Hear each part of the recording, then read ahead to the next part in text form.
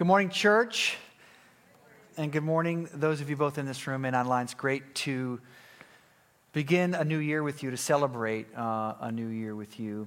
I know, and we're talking about that this morning. If you saw that last slide, it's sort of a one Sunday sermon series, what we've learned in 2020, what we've learned in the year that was. I think we're all looking forward, I can say, to this past year being behind us and looking forward to a new year. It's been a very hard year.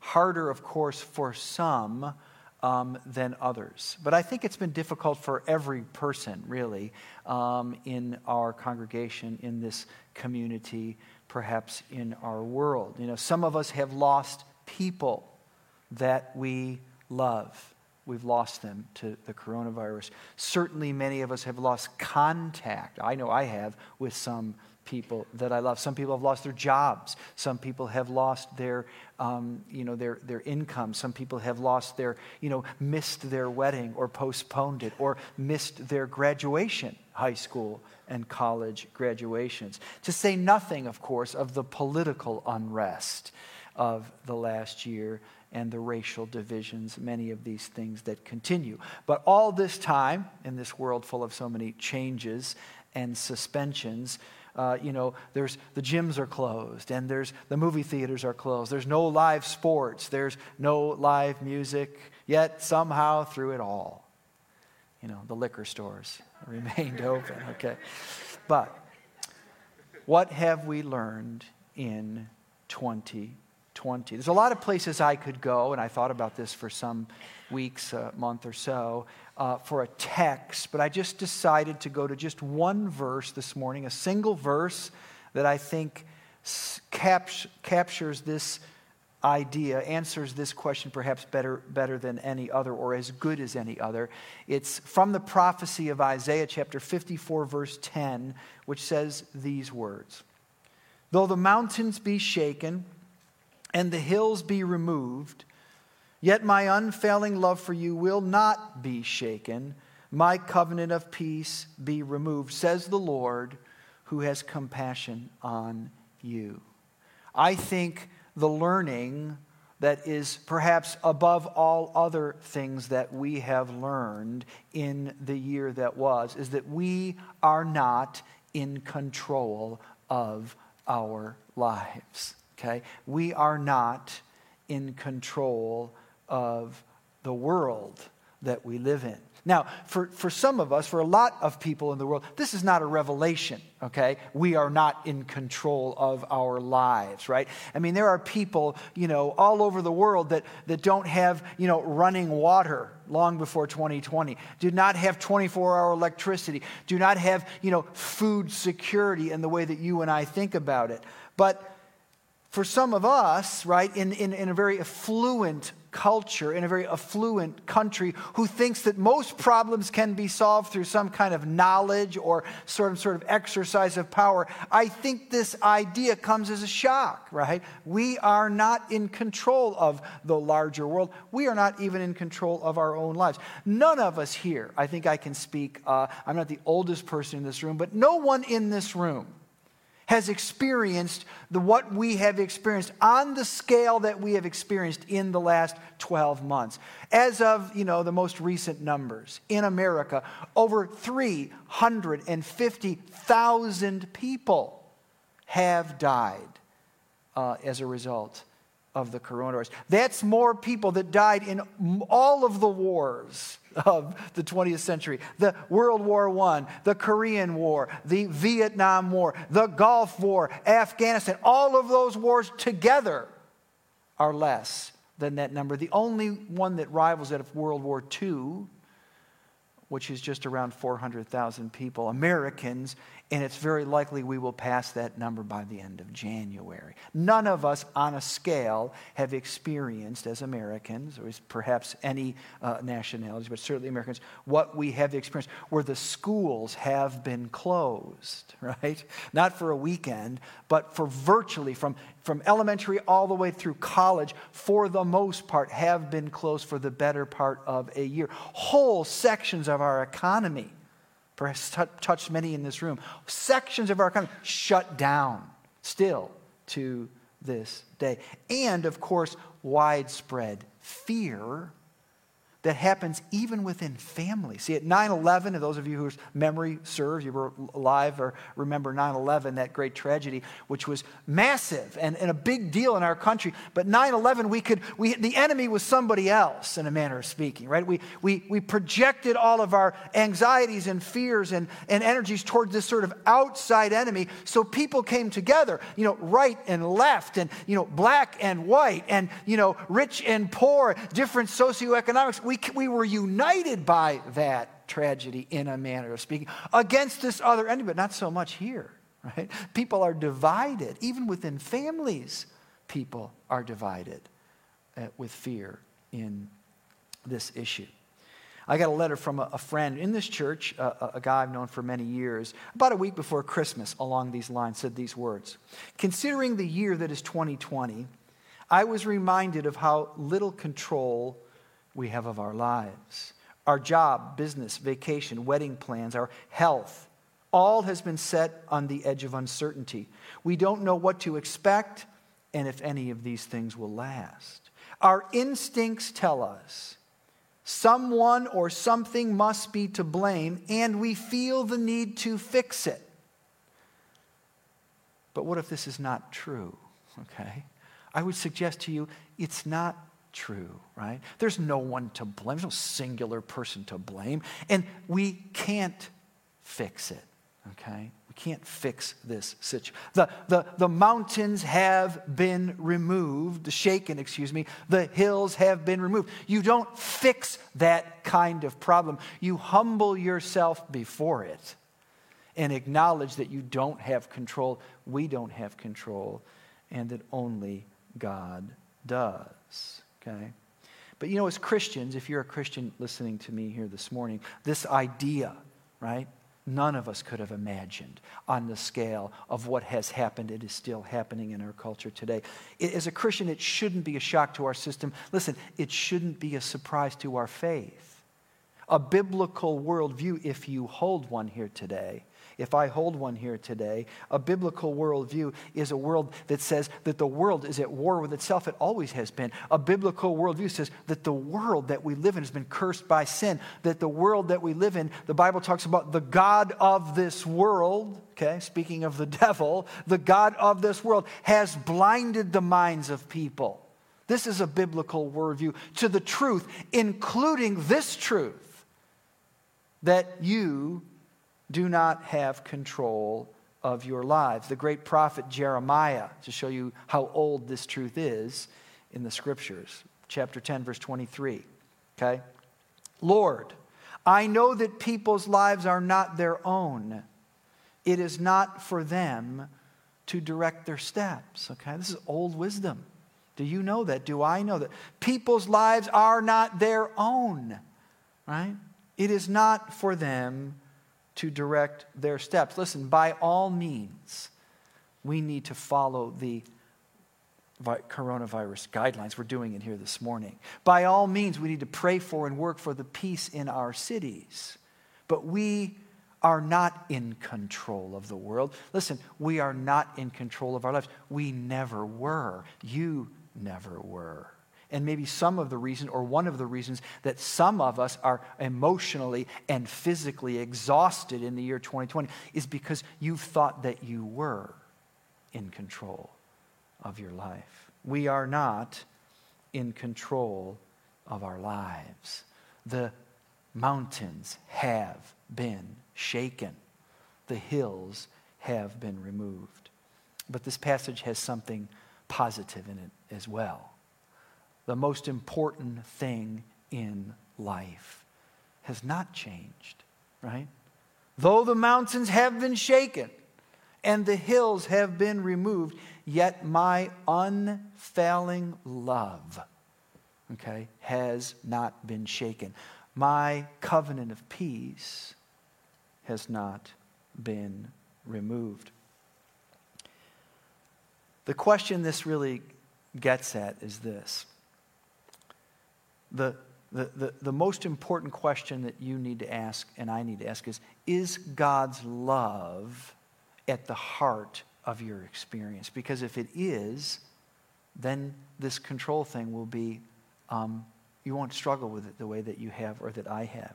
The question this passage asks us, maybe this moment, it's really my question for this morning, my most important question that is this: is the unfailing love of God, okay, the unshakable center of your life, right? Is the unfailing love of God. What does that mean, unfailing love? Well, it's said for a purpose. It's not just used here in the 54th chapter of Isaiah. God's trying to say something that's qualifying about his love. Saying, listen, your love, Rob, your love, friend, your love fails, right? Husbands and wives, parents and children, commitments. Your love fails. So often your love only goes so far. Often your love retreats, retracts, completely fails. But God's love, at the heart of his commitment to us, at the heart of his covenant with us, verse 10, never fails. This is the heart of what it means to be a Christian. This is really what's supposed to be at the center of your life. But this is the question: is the unfailing love of God, which hasn't changed, right? Even though the mountains are shaken, even though the hills have been removed. These are metaphors for impossible things, things that you never dreamed would happen. Not just the coronavirus, the loss of life, the loss of a job, the loss of an income, the loss of your health, whatever the case may be. That should never challenge the unfailing love of God. And the question, is it the unshakable center of your life? Because just because I'm a Christian, just because you're a Christian, does not mean that God's unfailing love is at the center of your life. Isaiah 54, I chose this passage not just for this verse, but really for the whole chapter, which I'm not going to read. But it is both poetry, of course, but it's also scripture. And what the writer is doing, Isaiah in his day, he too is writing to a people whose mountains have been shaken, whose hills have been removed. What Isaiah is writing to is a group of people. His congregation is on the verge of going into exile. You know the book of Isaiah. So they've had this beautiful experience, Israel, but it's coming to an end. And they've been very unfaithful, and everything is kind of turned upside down. And in the writing and the preaching of the book of Isaiah, you can almost hear the wheels of the carts, the wheels of the chariots of the Babylonians coming to cart off the people of God and bring them to Babylon, to light a torch on the temple, their sacred space, which in a few seasons would be burnt to the ground. And there's no changing this plan. Right? The prophets have said it. The Lord has set it in motion, and it's about to happen. Their mountains have been shaken. Their hills has been removed. But he writes this beautiful poetry. Okay? Much of the prophets are in poetry. Why poetry? Why it's confusing? It's not confusing because it brings out even greater truth. It's more concentrated. It's more beautiful. Yes, you have to look at it. Yes, you have to spend a little time on it. But the truth it communicates is very important, and it's done. And what he's trying to say to this congregation is, listen, I want to tell you, though the mountains are shaken, though the hills have been removed, there are some things that have not changed. Now listen carefully. Just a couple verses of Isaiah 54. It's poetry, but powerful truth. Sing, barren woman, Isaiah 54:1. You who never bore a child, burst into song, shout for joy. You who were never in labor, because more are the children of the desolate woman than of her who has a husband, says the Lord. Verse 4. Do not be afraid. You will not be put to shame. Do not fear disgrace. You will not be humiliated. You will forget the shame of your youth and remember no more the reproach of your widowhood. What's he saying in these verses? You could read the whole chapter. He's saying, listen, he's writing to this community, but of course he's going to use an image that would be very, very accessible to this community, the idea of a barren woman. And their origin story, their George Washington story, was Abraham and Sarah. They all knew that. That was the story that founded the nation of Israel. And God, in his wisdom, to demonstrate his power, to demonstrate his love, to demonstrate the fact that though the mountains are shaken and the hills have been removed, right? That God's love and God's power can do what nothing else can do. And he comes to this man who's at the end of his life. He comes to this woman who's far beyond the years of having a child. He says, listen, out of you, I'm going to birth a nation. Oh, barren woman, you shall sing. Because more will be the children of the desolate woman than of her who has a husband, right? And one of the things that would be true of barren women, certainly in that day, but true in ours as well, is that barrenness brings shame, verse 4, brings disgrace, and it brings humiliation. You know the story of the woman at the well, right? Who only went to Wegmans in the middle of the night because of the shame and the humiliation of the disgrace. The same was true of Sarah. But God says, listen, although the mountains have been shaken, although the hills have been removed, although this very beautiful temple is going to be burned to the ground, there are some things that will never change. My love will never change. And the barrenness of exile will be overcome. The Apostle Paul, if you're a note taker, just write down Galatians chapter 4. In the Apostle Paul, 700 years later, he's writing to the church in Galatia, the book of Galatians, a church there in that part of sort of, the Central Asia. And he's writing to this church. And that church is a bunch of people, kind of like me and many of us, who were not Jewish, who for generations had to stand outside the store window and looking into the temple of Jerusalem, looking into the people of God of the Old Covenant, and they were not allowed to be a part of it. They could just sort of watch it happen at a distance, and finally in Jesus Christ, the glass is broken, the veil is ripped, access is given to people who never had access, and the Apostle Paul, in explaining this amazing truth, in Galatians 4 comes to Isaiah chapter 54, and he says, you want to know what's happening? Sing, O barren woman, you who never had a child. Burst into song, shout for joy, you who were never in labor, you who never were invited to the party. Because more are the children of the desolate woman, that is the church of Jesus Christ, than of her who has a husband. Okay? That's what's happening. What's the point? If you're a Christian here this morning, listening to me, you only become one way, by a supernatural birth. O barren woman, you who never bore a child. A supernatural birth based on the unfailing love of God that nothing in this world can take from you. Romans chapter 8, listen carefully. Same truth being said to this congregation. Who shall separate us from the love of Christ? Why ask that question if there weren't people who were saying, I can tell you what's going to separate me. Cancer is going to separate me. Divorce is going to separate me. The economy is going to separate me. I can hear the taps. Who shall separate us from the love of Christ? Shall trouble, hardship, persecution, famine, nakedness, danger, sword, loss of an income, loss of a job, the coronavirus, as it is written. For your sake we face death all day long. We are considered as sheep to be slaughtered. That's a Bible way of saying the mountains have been shaken, right? The hills have been removed. However, no, the answer to the question, verse 37. In all these things, we are getting by. We are more than conquerors through him who loved us. For I am convinced, are you? Okay? Is the unfailing love of God the unshakable center of your life, or is it just something that's sort of also true? And the thing that's at the center of your life is not the unshakable love of God. It's the anxieties and the fears and all of the foolishness and all of the worry that is true in most other people's lives around you. Just because you're a Christian does not mean that the unfailing love of God is the unshakable center of your life. Okay?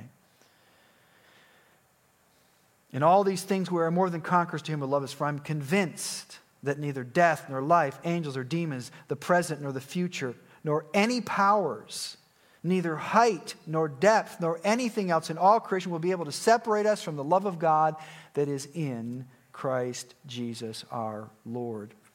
I read an article 2 weeks ago from was an interview in a magazine, Relevant magazine, with the pastor and author Rick Warren, if you know him, pastor of a church in California. And the reason they came to Rick Warren is because 12 years ago, Rick Warren invited the presidential candidates of the time, Barack Obama and John McCain, to his church, can you imagine, on the platform, and had kind of a civil discourse in a couple successive weekends about the issues of the day. And they were basically bringing him in and saying, gee, Pastor Rick, in all that's happened, this interview was just done, I think, in December, in all that's happened, is it possible that this kind of civil discourse would even happen in our cultures? This is what he said. I don't want to sound super spiritual, but it's only going to happen when there is a revival in our hearts. I honestly think that the COVID-19 could be one of the precursors. People don't come back to God in good times. Go read Judges. Go read the whole history of when things are bad. Then we come back to God, okay? It's only going to happen when there's revival. Let me say a few words about revival. I don't know if you've been in church a long time. What is revival? I agree wholeheartedly with what Pastor Rick is saying here. But it's important for us to understand. What's my key question? Is the unfailing love of God the unshakable center of your life? Let me tell you what revival is. Revival is not when lost people become saved people, when people who are spiritually lost convert and become Christians. Sometimes we think that's what it means to a revival. Let's have a revival meeting. Invite all our non-Christian friends, and lost people become saved people. That's not the definition of revival. Revival implies that you were once alive. You're being revived. Revival is when Christian people, saved people, reorient their hearts, and they come back to a place where the unshakable love of God, the unfailing love of God becomes the unshakable center of their lives. That's when revival happens, okay? That's when revival happens. And that's what it's going to take if we're really going to turn things around and put God back in the center of our lives. And we can then be the kinds of people and the kind of church that's called to make a difference in a world where the hills have been shaken and the mountains have been removed. I have these guys working on my house doing a bathroom. And about, not even 2 weeks ago, I came home from the end of the day, and this one guy was left. He was kind of cleaning up. I came and kind of cleaning him, getting my act together, and made a little something to eat. And I thought we were going to sit down for what I hoped was, a 10-minute meeting, just kind of wrap up the day. And we sat down, and he began to talk and ask some questions. He's not a Christian man, not a Bible-believing man. And I've known him for many, many years. We've had many conversations. And he has some very unusual beliefs and very, strange beliefs. But we just started to get into it. But we went places driven by him that we hadn't gone before, about God, about the coronavirus, about what's really going on in the world. And he was keeping it alive. We sat down early eevening. All of a sudden I looked, I see half a sandwich. It was 12:45, right? I kept thinking, this is going to be over and I'm going to be able to finish my sandwich. At 12:45, I finished my sandwich. At 3:45, we finally never left our seats, even to go to the bathroom. At 3:45, we finally decided it was time to end our conversation and go to bed. Now, here's the interesting thing about that conversation. There's nothing that I said in those many hours that I could not have said, would not have said 12 months ago. Nothing new. The most important things in life have not changed, if there was ears to hear it, okay? But for him, there was an interest that there wasn't before. The most important things in life haven't changed. Have they changed for you? Is the unfailing love of God the unshakable center of your life? If it is, then all is well. If there is, then you can go out with confidence into this world and live the way God has intended you to live. But if not, here's my application, okay? For those of us, I think all of us, for whom the answer to that question is not so much. We need to release control to God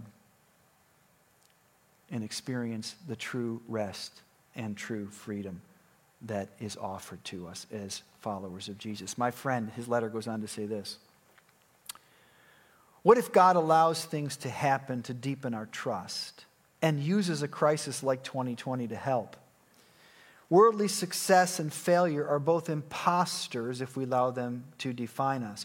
2020 and all the chaos it caused should give us ample reason to know we are not in control and we need to turn to the one who is. Okay? What's he saying here? Simply saying this. He's talking about an understanding of reality. Right?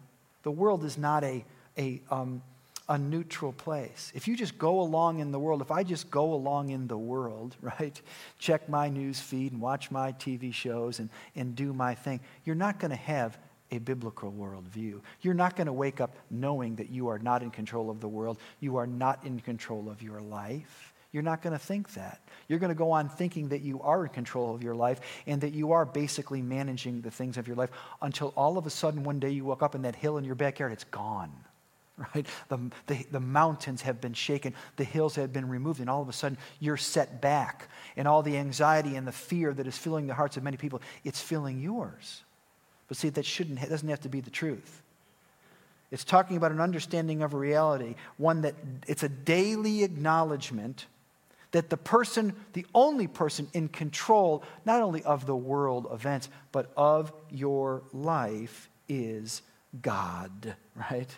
If we strive to control our lives, and it's human nature, it's natural, right? You have to have a supernatural experience, a daily surrender, right? Romans 12. That has to be a daily exercise for you, or your natural inclination. My natural inclination is to try to manage my life, right? Lord, I know that people's lives are not their own. It is not for them to direct their steps. That's not common sense, okay? We wake up thinking otherwise. But if you strive to control your lives, listen, you will lose them. You will waste them. Okay? You need to learn how to release control to God daily if you want to experience the life that you were meant to live. This is the real meaning of Jesus' words. You've heard them many times before. Mark 8. For whoever wants to save their life will lose it. What's Jesus talking? He's not talking about physical death. You know that.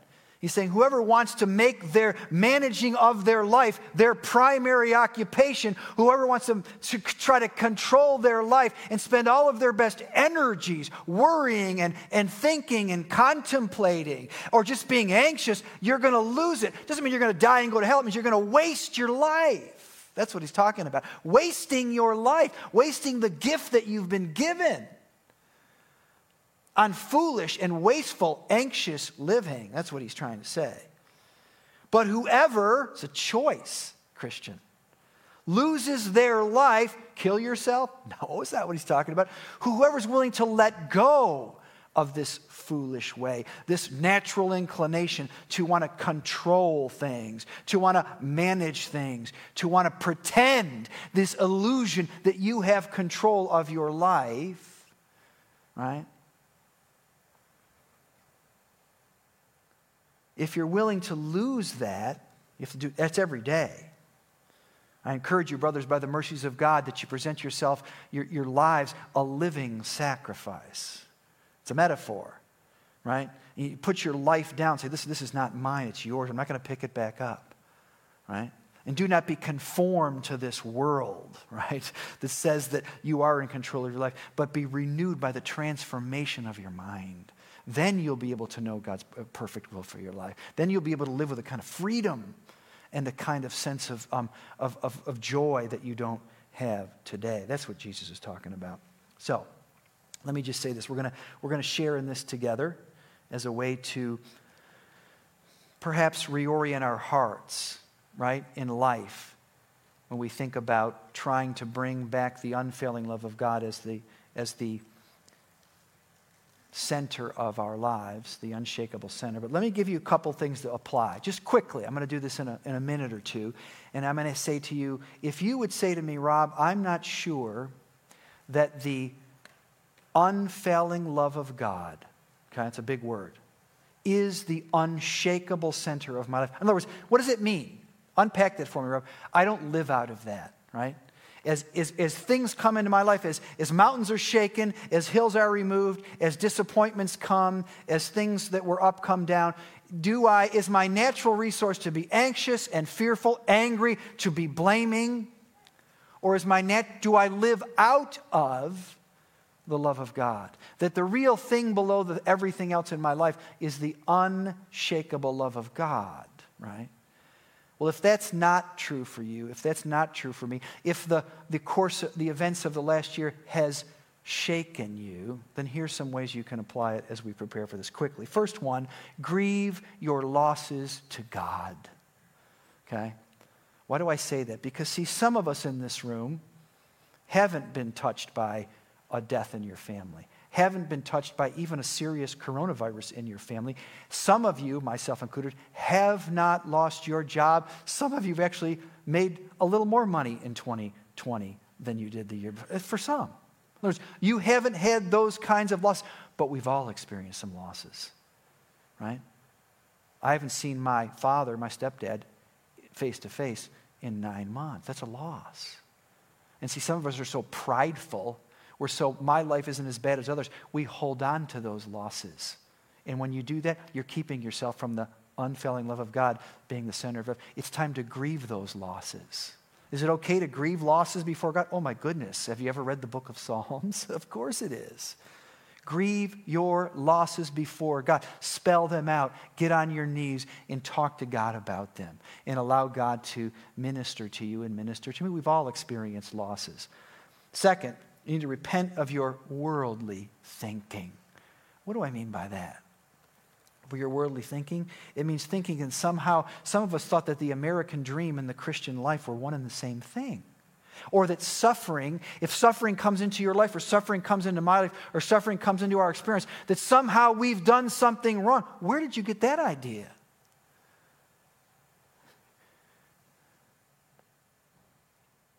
Who shall separate us from the love of Christ? He goes on this big, long litany list of things that don't. Look what he says in the middle of it, if you were paying attention to the Romans 8. For your sake, we face death all day long. This is he sneaks in a quote from the book of the Old Testament, from the Psalms. For your sake, we face death all day long. We are considered as sheep to be slaughtered. Now, what you think, what an odd thing to say. What he's trying to say is, listen, even in the midst of this affirmation that the love of God is at the unshakable center of my life, I'm going to be real that the mountains have been shaken and the hills have been removed. All day long, we are like sheep that are ready to be slaughtered. Of course, suffering is real. What planet are you from? Do you have a biblical worldview? The world is at war. We live in a sin-cursed world. The God of this world has blinded the minds of them who believe not. Of course, the world is going to be upside down for you and for me. But this thing, Paul says, nevertheless, I'm convinced that none of these things should shake my life. You need to repent of your worldly thinking because it's keeping you and keeping me from experiencing the love of God. See, you're sort of blocking it out, right? Just like not grieving. You need to be open and honest about these things and realize that what God has promised you is the unshakable love of God. Listen, he even says it. The mountains will be shaken. The hills will be removed. There will be more deaths in this. There will be more losses in this. And it will happen more in your life. For your sake, we are like sheep to be slaughtered all day long. But my love is unfailing. It will never be shaken. You can count on that. And my covenant of peace, which is what the love of God brings to you, that covenant, it's a strong word, that promise of peace will not be removed. Nothing can separate you from the love of God that is in Christ Jesus our Lord. Okay? Repent of your worldly thinking. Okay? That's what we're going to do. And lastly, inventory your faith. If my life has been significantly challenged, I'm talking about my peace, my joy in 2020 as a Christian, then it's an issue of my faith. Okay? Just because you're a Christian does not mean that the unfailing love of God is the unshakable center of your life. You know that. Okay? You have to participate. And some of us, we need to inventory our faith. We need to put I'm talking about the practice of our faith needs to become more central. If I could give you one thing, one piece of advice, you've heard me say this 100 times, get into the Word of God. We just started doing this, the Bible reading plan, if you don't have one. Genesis, Matthew. I read a chapter of Scripture this morning at 7:30. You go, Rob, you're the pastor, and you're getting ready to preach, and you need to read a chapter before you come to church? Absolutely I do. Because the mountains have been shaken, and the hills have been removed, and that process isn't finished. You need to inventory your faith. I need to inventory my faith and say, as we prepare, what is actually standing in my way for the unfailing love of God to be the unshakable center of my life? Is it that I'm not willing? I haven't been grieving any loss. I've been holding on to losses for 9 months, 6 months, 3 weeks. It's time to grieve your losses before God. It's part of what it means to be a Christian.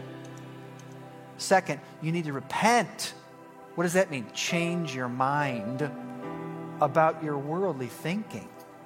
You are a Christian, but you live and think like someone who's not. Okay? Repent of this worldly thinking that you have and that I have. And then inventory your faith. And remove whatever's standing in the way between a more full expression and experience of God's love. Make the love of God the unshakable center of your life. That's what this is about. So, just break this tip. You know how to do this, I think. If you pull the transparent piece off, okay, you have a piece, a small thin wafer in your hand. On the night he was crucified, or the night he was arrested, I should say, the day he was arrested, the day before he was crucified, Jesus sat together with his followers. You know this, and he transformed one thing from one thing into another. It was a Passover meal. They did it every year. It was like Christmas, right? And they got together every year, and Jesus said, I'm going to give new meaning to this. Okay, the birth of the church. He said, he passed the bread, but he said, listen, this bread, this is going to represent not the bread from the Exodus. This is going to represent my broken body, or my body that will be broken, right?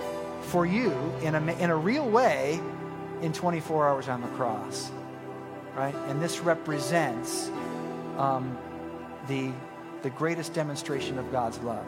Ready? Let's eat together.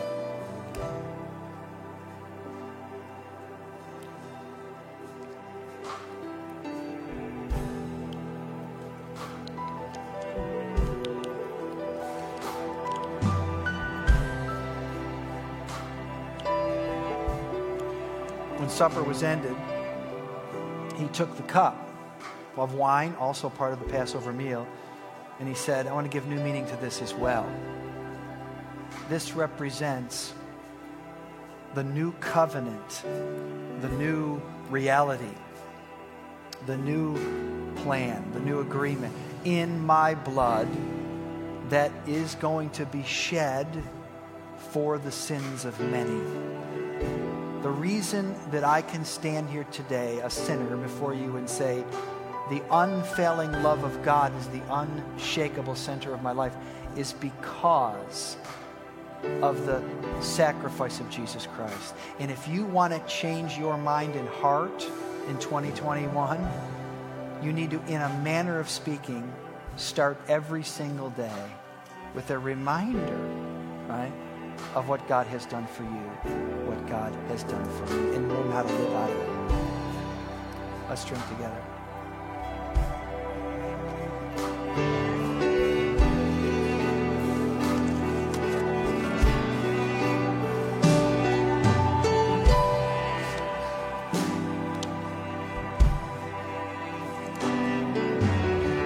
before I let you out and pray, let me say two things. As we start this year, but also, of course, start this month, we have a mercy offering. You guys gave, even in such a time as this, 2020, over, I think, $100,000 in this mercy offering, which is not for paying a bill of any kind. It's going to people in need. So I just want you to know that, and that you can do that today on your way out if you want to participate in that. And there's receptacles for these as well. Father, thank you for this morning. We just come to you, humble hearts, hungry hearts. And Lord, I pray for me and for this, my church family and friends, Lord, that you would help us. May there be revival in our hearts today. May we, Lord, grieve our losses. May we repent of our worldly thinking. And may we inventory our faith such that the unfailing love of God would become the unshakable center of our lives. And we love you and thank you in Jesus' name. Amen.